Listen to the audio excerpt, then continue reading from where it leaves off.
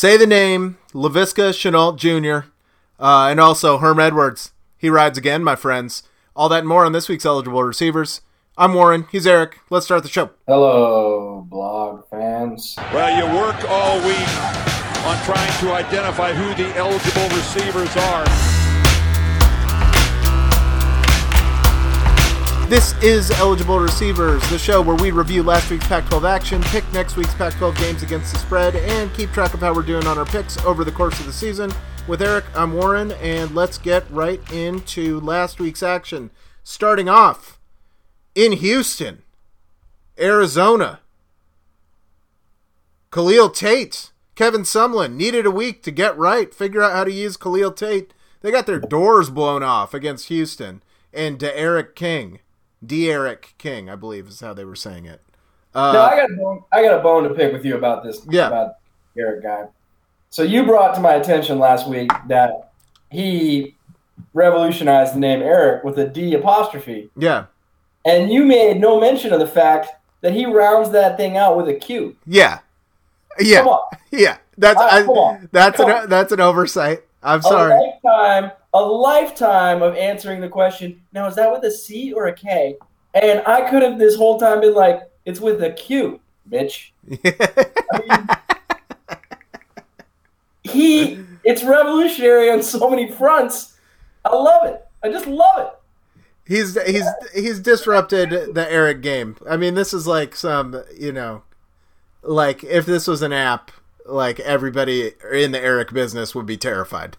It's fantastic. I looked at that and I was like, that guy never mentioned to me that he finished this thing off with a Q. I almost didn't even see the D apostrophe because I was just enraptured by the Q. Yeah, because you'll see the odd Eric with a CK sometimes, but rarely with a Q. I don't know if I've ever seen that before. Fantastic. Yeah. The game sucked. The game sucked. Yeah. It was 31-0 in the first half, Houston. So that was that. And the second half was pretty pedestrian, and Houston kicked the shit out of Arizona. I think Houston got it to 38-0 before Arizona was fighting back, and then Arizona, to their credit, scored the next 16 points and got to the 1-yard line with about 6 minutes to go to get it to 38-23, 2 scores, and promptly got goal line standed against. And then, Houston tacked on another touchdown as a final fuck you. But, yeah, I mean, this is an abysmal start for Arizona, a team that was coming back with some promise that, was a sneaky threat in the South pretty deep to last season. And they just looked like trash against Houston.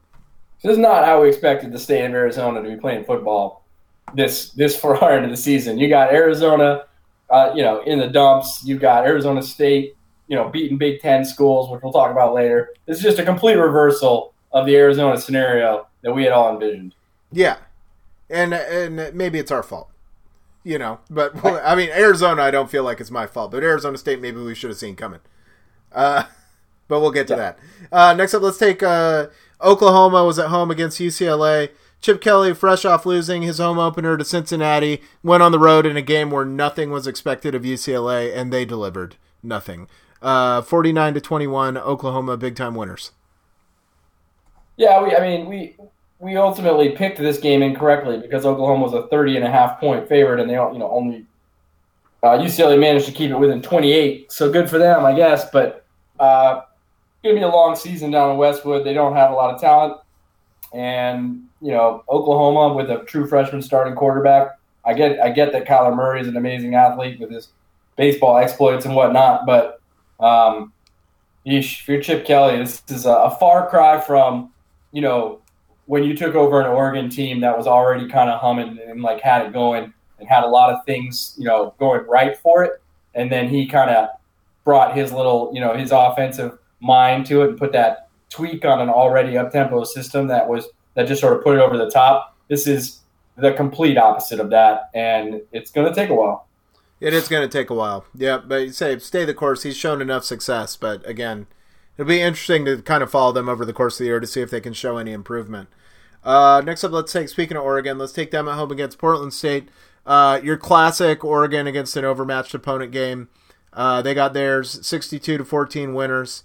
Here's my favorite thing about this game is that down 30-something points in the fourth quarter, more than that, Portland State on their last touchdown drive ran like a double pass, a throwback to a wide open guy, and it set up their last touchdown of the game. But I love that they're like, we're not going to save this.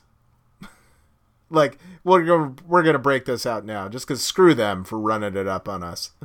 I think they can correctly assume that the teams that will be playing in conference this year, those coaching staffs are not sufficiently motivated to be watching the fourth quarter of the Oregon game in preparation for their Portland State game. Like, that's not going to do them much good, to be frank. Like, yeah.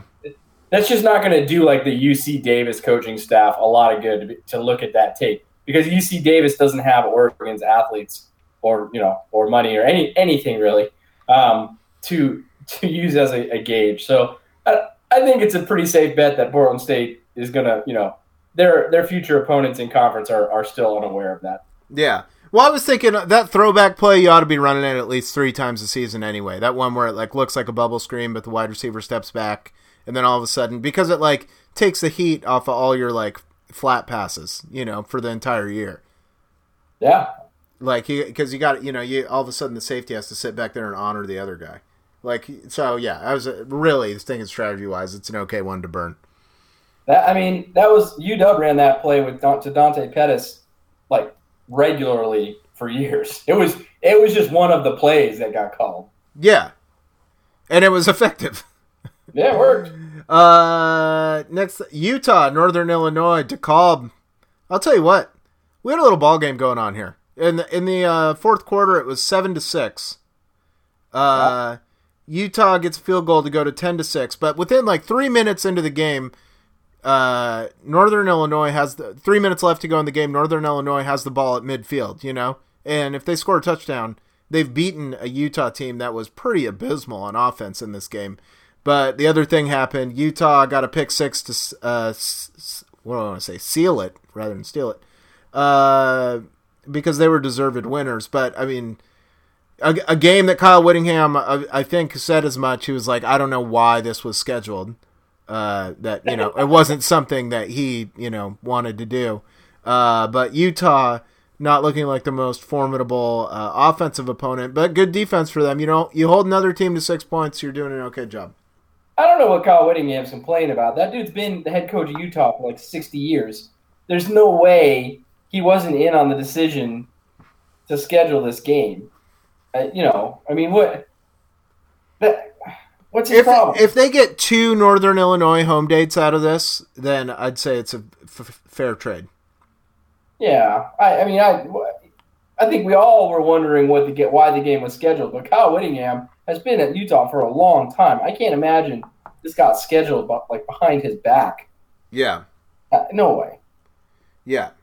But yeah, really not much to say about that game other than that. It was just like, it was garbage. It was brutal watching, and I actually found myself watching a bit of the second half because it was close.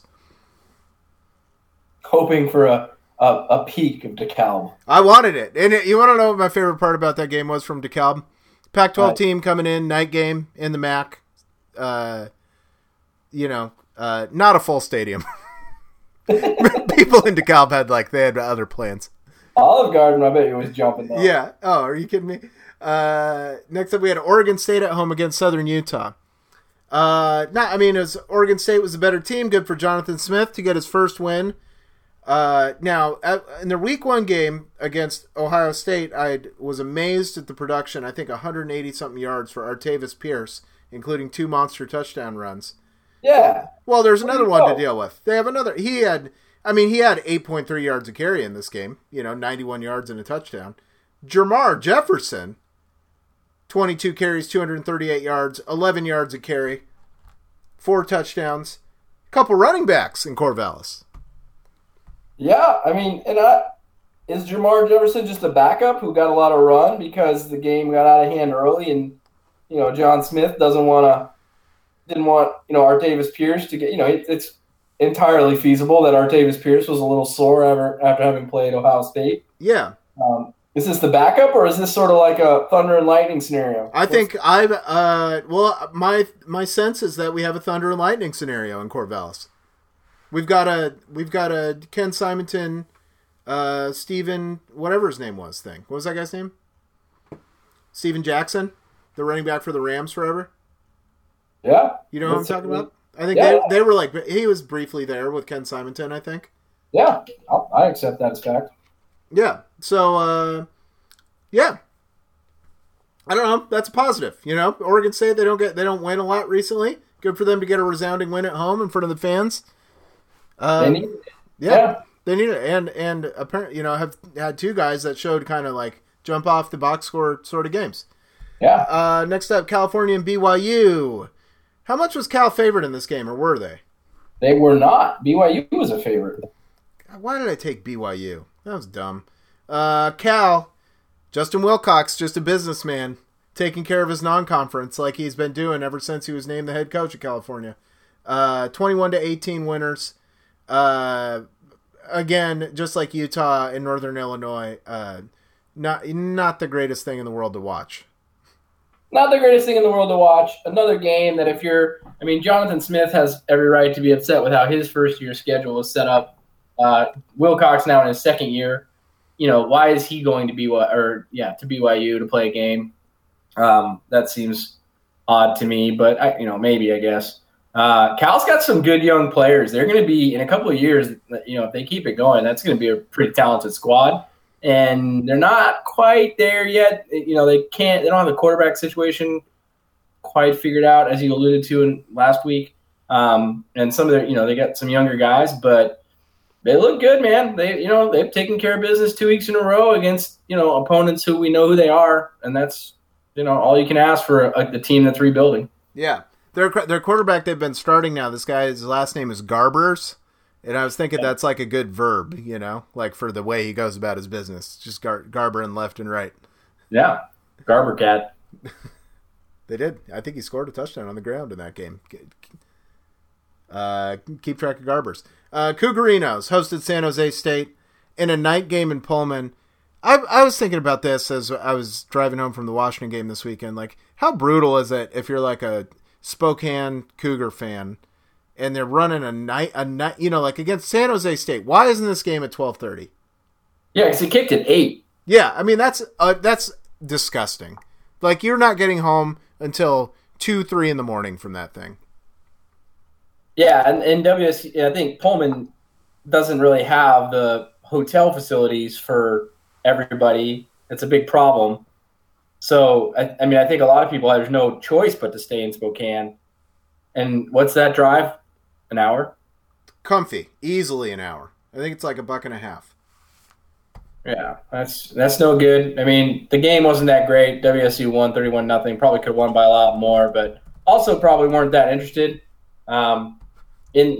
Just San Jose State's terrible, and they got up early, and it's as you said, it was super late. The crowd probably wasn't overly excited, and so I don't take anything out of the fact they didn't beat them by more. They beat them by as many as they needed to. KP on that drive, I want to say 1 hour 31 minutes. Yeah, that's the only thing you learn from spending hard years over there for law school and driving down to Pullman twice for games. There you go. Hit the skin. So what other games do we want to do? Now I kind of like saved good ones. Well, let's talk about USC and Stanford. Well, it certainly wasn't a good game. It's a good. You're right. Yeah, you're right. You're right. I mean, it was Stanford won 17-3. USC. I mean, I don't know what you expect if you're USC and you roll out a true freshman quarterback. Like, I really don't. I watched that JT Daniel guys play, and I certainly can see the tools, for a future great college quarterback. But in no way, shape, or form, if I was a USC fan, having watched him, in the spring, or if I had the opportunity to watch him in fall camp, would I have been like, this is a guy who could take us to a BCS level kind of a season in year one. Like, that's just not going to happen. Yeah. You watched Kyler Murray at Oklahoma, and he's like transcendent. He's like a different level athlete, which is why he was drafted in the first round of the Major League Draft or whatever. Yeah. JT Daniels is a very USC-looking pocket passer quarterback. And, those guys just when they're 18 years old, that's super, it's hard to learn all of that and get, have it all locked and loaded. I'm sure he'll be great by the time he's a junior, but this year he's going to struggle. And Stanford has a good defense. USC looked terrible on offense. Stanford scored 17 points, more than enough to win, comfortably covered. Easy as you like. Yeah, I mean, Stanford goes into the half up 2 scores, and that's like exactly how they kill you. Is they're just going to, hold the ball a lot, not particularly do a ton with it, but they're just built to grind out once they have a lead. I did see at some point, I believe one of the Stanford stud offensive linemen, Foster Sorrell, from local boy, just down the road here, appeared to hurt himself. Hurt his knee or his leg, and was out of the game after that, and came back on the field in crutches, kind of a thing, leg, and wrapped. It'll be interesting to see if that's a long-term. I haven't seen anything, but if that's a long-term issue for them, that would be too bad because he's a good player, and I mean he's young still. He's a sophomore, but he's got with him and Walker Little on that line. I mean they've got some pretty fantastic pieces to build around. Yeah, I agree with that. Yeah, I mean, it's just, this game kind of went as it was supposed to go. In terms of, let's get into the actual good games and then Washington, which was what we'll finish with. But let's start off with Colorado at Nebraska.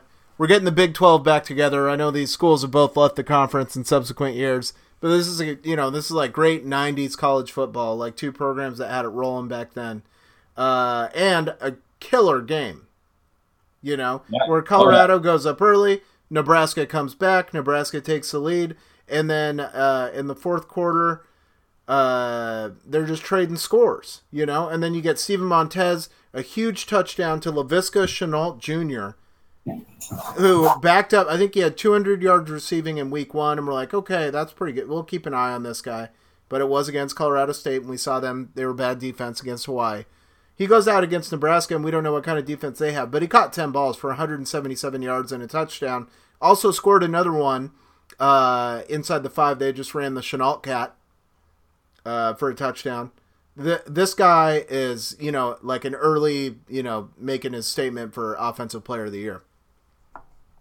He apparently was rumored to be the, potential breakout player of the year preseason. I remember I was listening to the Audible podcast, another fine audio experience, and Bruce Feldman was saying that he was talked to Mike McIntyre preseason, was told that he believed that that this guy might just blow up. Apparently, he had offers from like the likes of Alabama, coming out of the state of Texas.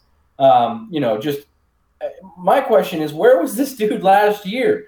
He had 7 receptions last year for 170 yards.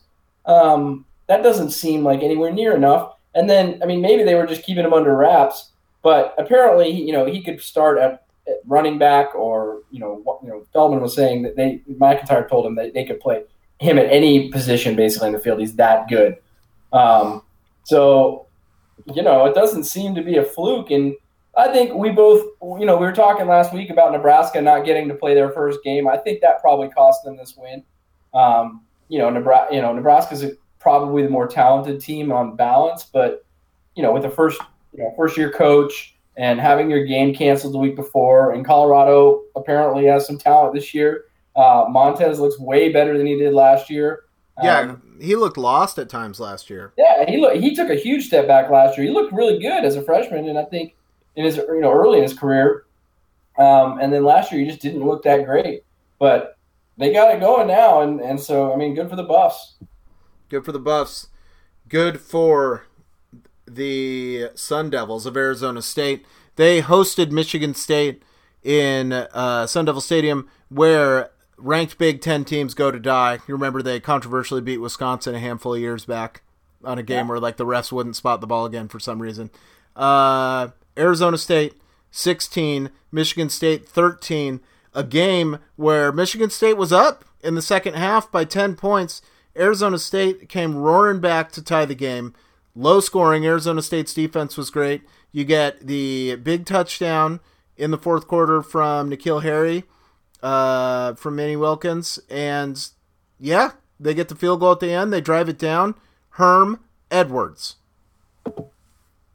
Edwards. Let me tell you who doesn't have as big a non-conference scalp as Herm Edwards in his tenure at a Pac-12 school. Chris Peterson. Yeah. Like, he doesn't have a win outside of conference that compares to what Herm Edwards just did in his mere second opportunity to coach a game. First time to coach a big game. Yeah, that's right. Yeah, I mean, he's a genius, dude. He's a genius. And you had referenced, not Feldman, but Stuart Mandel, who is the head guy at the Athletics college football coverage. Yeah. The tweet I saw from that day said, Herm Edwards just beat Mark D'Antonio in his second game at ASU, and maybe he really is a genius, and I can't believe I'm typing this. Believe it. Yeah. Well, and he's also the other half of the Audible podcast with Bruce Feldman. Okay. He was saying that he talked to Herm Edwards after the game, and Edwards was saying he left the stadium at like 12:30 that night and was back at 4 o'clock the next morning because he wanted to watch all the tape of the game but when the assistant coaches all showed up, he wasn't going to be slowing them down, not having reviewed it already. And his point was, yeah, that sounds reasonable. Like, that sounds right. It's not even like the things that Herm Edwards is saying sound wacky anymore. He was like, yeah, that makes total sense. Yeah. I'm just going to put in NFL hours on these college guys. They don't know. Yeah. They don't know. Because that was like the knock on Spurrier, is that like when he went to coach in Washington, that like he likes to play golf, and he's not going to be one of these guys who lives at the office. Herm Edwards knows no other way. I mean, Sports Illustrated, I think, did a whole thing on Bob Stoops years ago about how he drops his kids off for school at 8 o'clock. He doesn't require his assistant coaches to, be there 80 hours a week, and yet they still make it go, kind of thing, And yeah. It doesn't sound like Herm Edwards plays that game. No, he's like, great. I'm gonna have 40 extra hours of game prep on you in our week. What a guy! What a guy, dude! What a guy! And then he had this great quote that I want to highlight, talking about his, just the other level that he's on. And he says, most college coaches want to score. They always think points are the thing. That's where it gets away from them, I think. I love it, dude. You know what? He's saying to every other college coach, you don't even know what game you're playing. Yeah. You don't even know the point of the game. He said the point of the game before. Yeah. And I'm not going to tell you what the point is. I'm just going to tell you that you don't know the point. Yeah. I mean, you can go back in the Herm Edwards lexicon. Another thing that he's much like, he's a joke, whatever. But, this famously says, you play to win the game. Yeah. He's not. And then the other thing I was thinking about when I saw that quote is like, you remember when Chip Kelly was in Philadelphia, there was a great clip of like him and Nick Foles on the sideline, and Nick Foles goes up to him, what's the plan? And Chip goes, fucking score points. What's your plan? And I was, and everybody was like, oh man, Chip Kelly, God damn it, he's so singularly focused. He washed out of the NFL. He was focused on the wrong thing. Yeah. Yeah, he was. It's where it got away from him. Absolutely. I fucking love Herm, man. This guy I hope he never loses a college game. Now, except for in 2 weeks when he plays us. Yeah, it's going to be devastating to UW season if that's true. Yeah. They're good anyway. Like, but now they got this, an absolute wizard apparently pulling the strings over there. Yeah. Speaking of Washington, you ready to talk about the worst 45-3 win that has ever been played? No. Washington takes care of North Dakota 45-3 in a game where, we make fun of it with other teams, so we got to be fair and make fun of it with Washington. Washington padding that margin in the fourth quarter there, 21-0 in the fourth quarter to get the score up to respectable, so that if you don't look at the box score, you say, oh, Washington won 45-3. Good job rebounding from Auburn. They look like garbage in the first, 2/3 of that game. They look completely disinterested. Yeah. There's really nothing else to say. Like, they looked like they were playing in slow motion because they didn't care. Yeah, they looked like they didn't care. Jake Browning throws 2 interceptions in this game, and I mean, just generally looked like trash. You know, I mean, it's funny that he ends up throwing 2 interceptions in the game, because when he wasn't throwing interceptions, he looked like the thing that he was most concerned with in the world, even more so than completing passes, was avoiding interceptions, because he was not letting it rip in this game. It's like you would see open receivers and you feel like Jake had to like see them open. They would have to blink something to each other in Morse code, and when it was confirmed that they were going to remain open, he would consider throwing the ball. Yeah, like everything was just it was like molasses. Yeah, it was brutal. I don't have anything positive to add about. I mean, the defense is really good. Like that's again, the defense is great and can carry Washington a long ways. If Washington shows up next week in Utah and plays the way they did on Saturday, they're going to lose by double digits. By double digits, yep. I agree with that. Even as bad as Utah's looked. So how did we do on picks last week? You did amazing. Utah doesn't always score double digits. Yeah, that's the truth. That's the truth. You had yourself a week. How'd you do on picks last week? I did well. I went 10-1. I mean, are you kidding me? Buy a new car with that. Got to be the best week of my picking games career in the 10 years we've been doing this. I tell you, I got hornswoggled by Arizona. I mean, they're on the list. They're on probation now. You can't lose to BYU. You can't do it. You can't. It doesn't compute. Yep, I agree with that. I mean, and then you got Oklahoma. We all lost that one, but did we really? You know, Oklahoma was going to win by as many as they wanted to. They missed a 30-point spread by 2 points. Like, what are you going to do? And then you went right back to the BYU well. Yeah, they look good in that first week. I forget who they played. I forget who they played, but didn't they beat somebody last week? 2 weeks ago? Arizona. Yeah, that's right.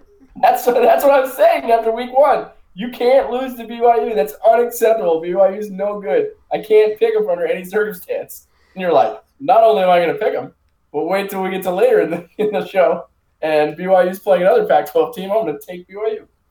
Oh, no. Oh, no. Well, I went 8-3, which was a vast improvement for me. I had a rough first week. That's a stellar week in any, for us, that's a really good week. That is a good week. Worm also goes 8-3. Dirty Worm, friend of the show. And now, I guess let's go ahead and talk about next week's games. I do want to clown Dirty Worm for texting us 2 minutes into the Nebraska game and saying that his observations from the game were that Scott Frost is going to win a lot of games. And I immediately went to the app to look, expecting Nebraska to be up 14-0, and saw that it was 12 minutes left in the first quarter and the score was 0-0. And I was like, what? How did he discern that from this, that's his observations from this 3 minutes. I got to go back and watch that, I guess. The man wears a hat well. He does. So let's start off with UC Davis and Stanford. No line in the game, which is great for us. Everybody's going to take Stanford. Saw a note that I think Bryce Love has some undisclosed injury that's going to actually keep him out of this game. Well, this will be the game to do it, because I don't think UC Davis has the horses to stick with Stanford.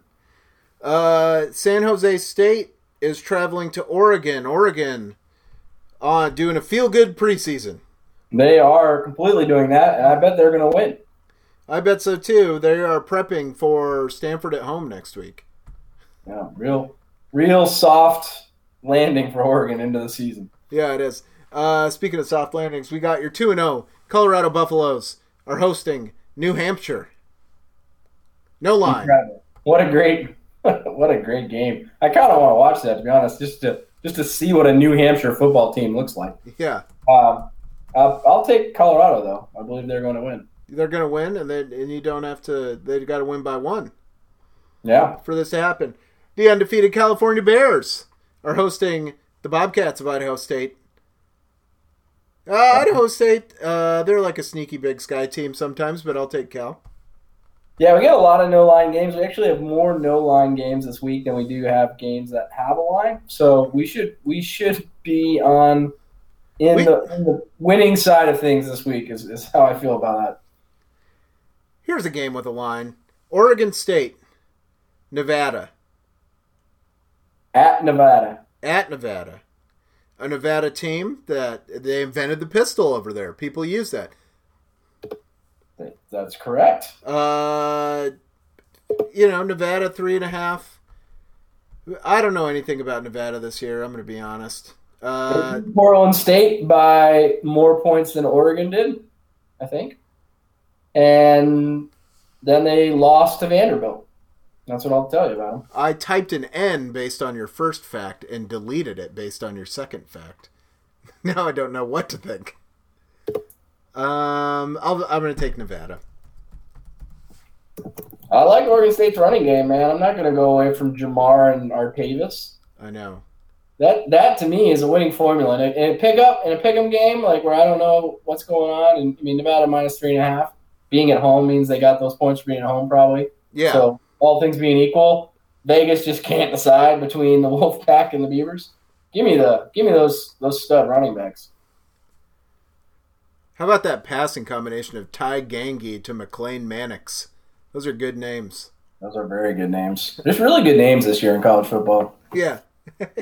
Let's go USC traveling to Texas, where your ranked Trojans are 3.5-point dogs to a Texas team that hasn't been good in the 10 years they got their own TV network. Yeah, that's really an underreported on fact, but you would think they could report plenty on that having their own network. Yeah. Is that they founded this network, and they're supposedly the second most valuable college athletic program or brand. They have lost to Maryland and then squeaked out a 28-21 win over Tulsa. How are they favored? That is incredible. There's no way. I'm taking it. I know I talked a bunch of shit about SC having a freshman quarterback, and they still have a freshman quarterback. But come on, they lost to Maryland and then beat Tulsa by 7. Yeah. What's Tulsa's story? Tulsa's the world beater this year? Is that what I'm to understand? Yeah. I don't think that's true. Tulsa, beat a team, UCA. I don't even know who that is. Legitimately do not know who that is. Central Arkansas Bears. Yeah. They beat the Central Arkansas Bears by 11. Who did? Then Tulsa. Okay. And then lost to Texas by 7. That's not... Potentially a uniform team of Bears. I'm into it. For all we know. Yeah, it could be. I know nothing about Central Arkansas, geographically.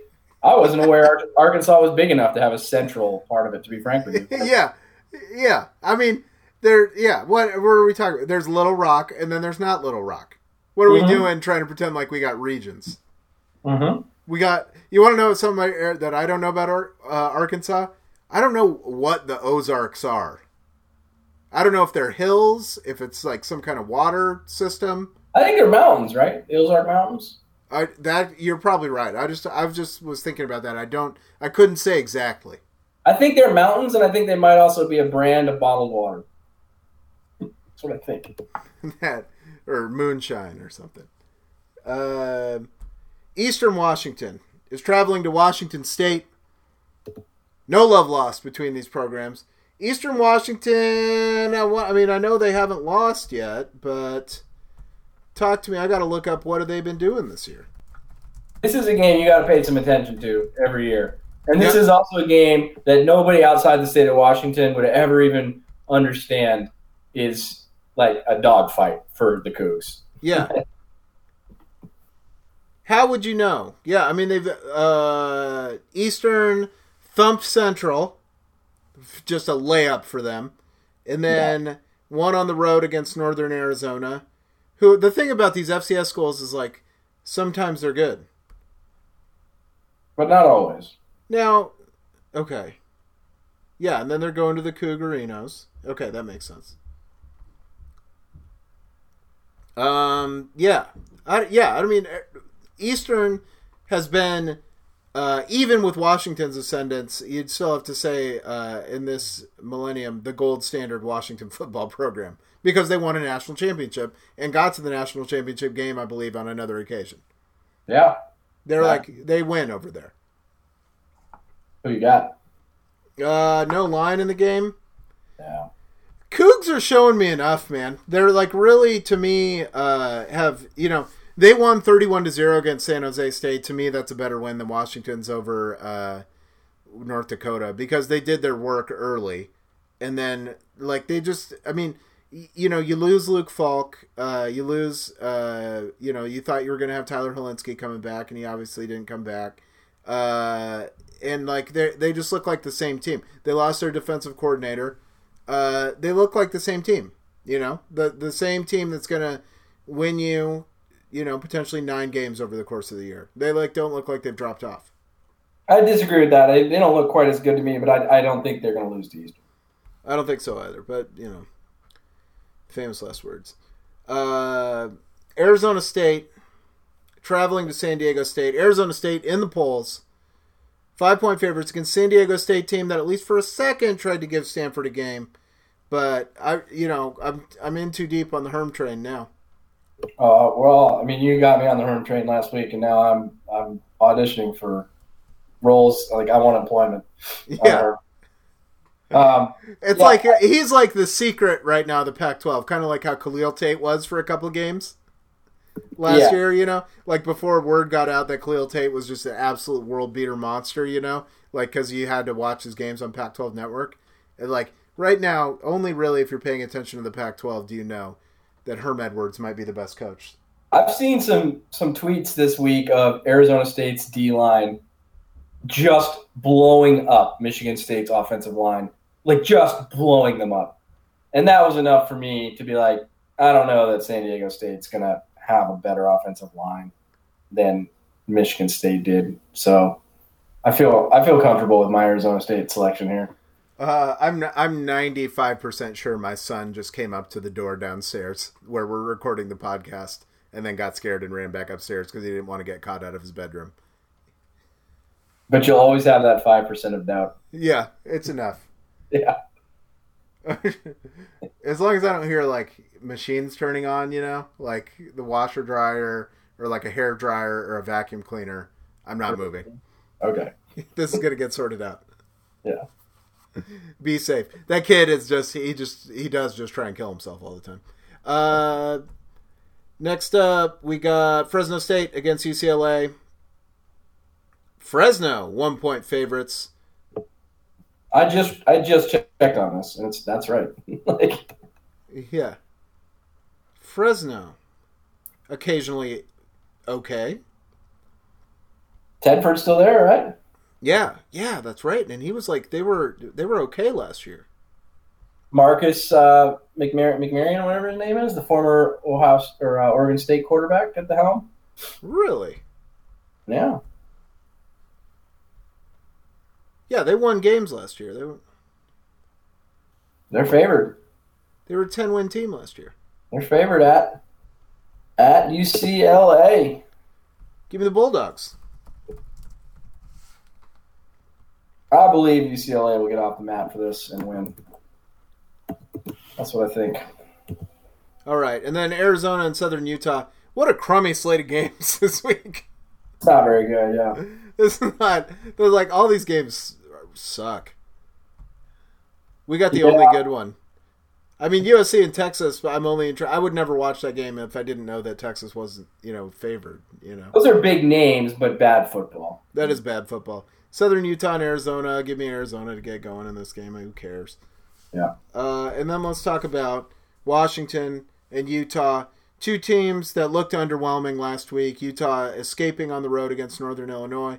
UW, again, a horrendous-looking blowout against North Dakota that, was false, really. Yeah, it was false.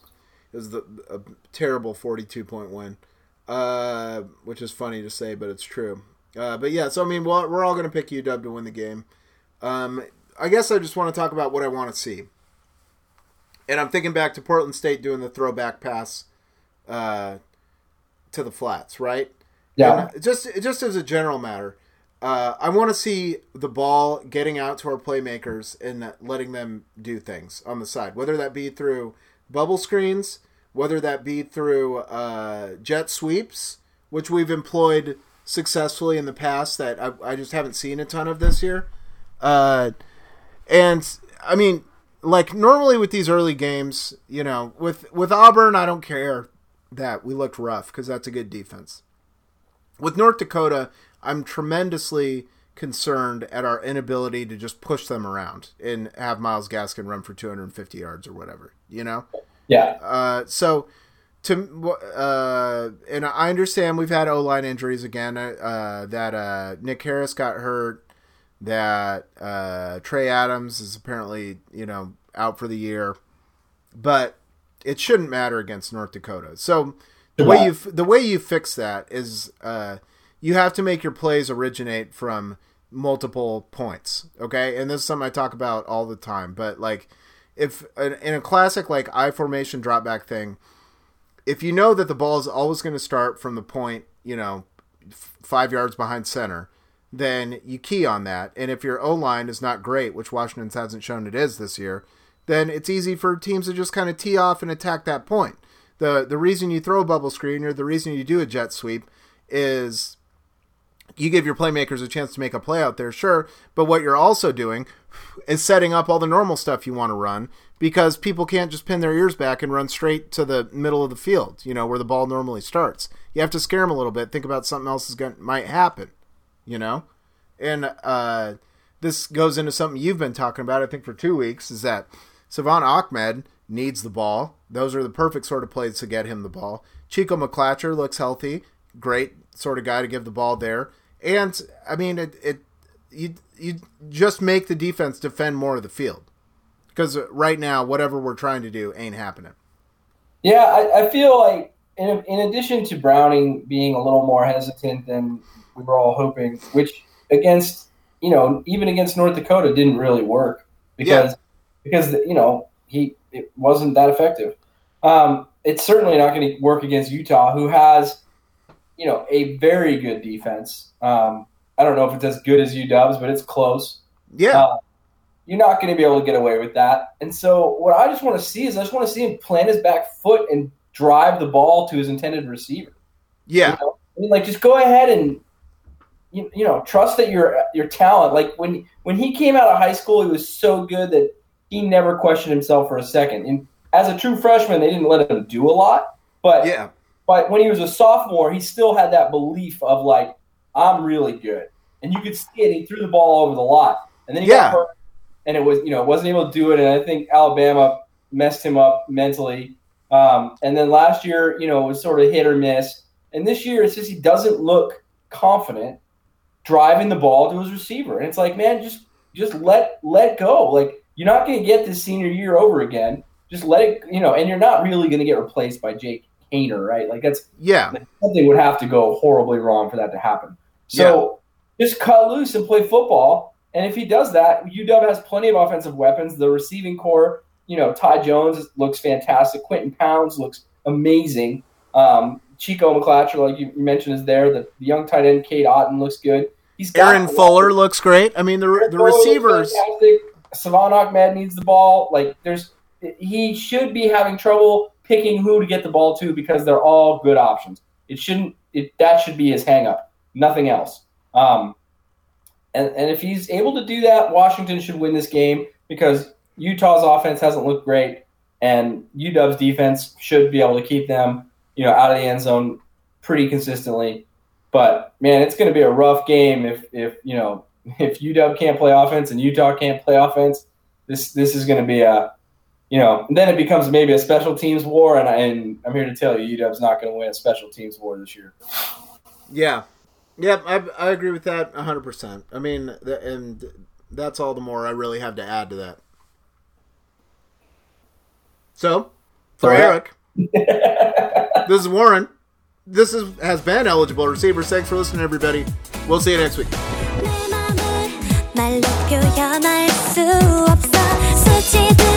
기분 좋은 바람들과 너와 나 함께 들었던 노래가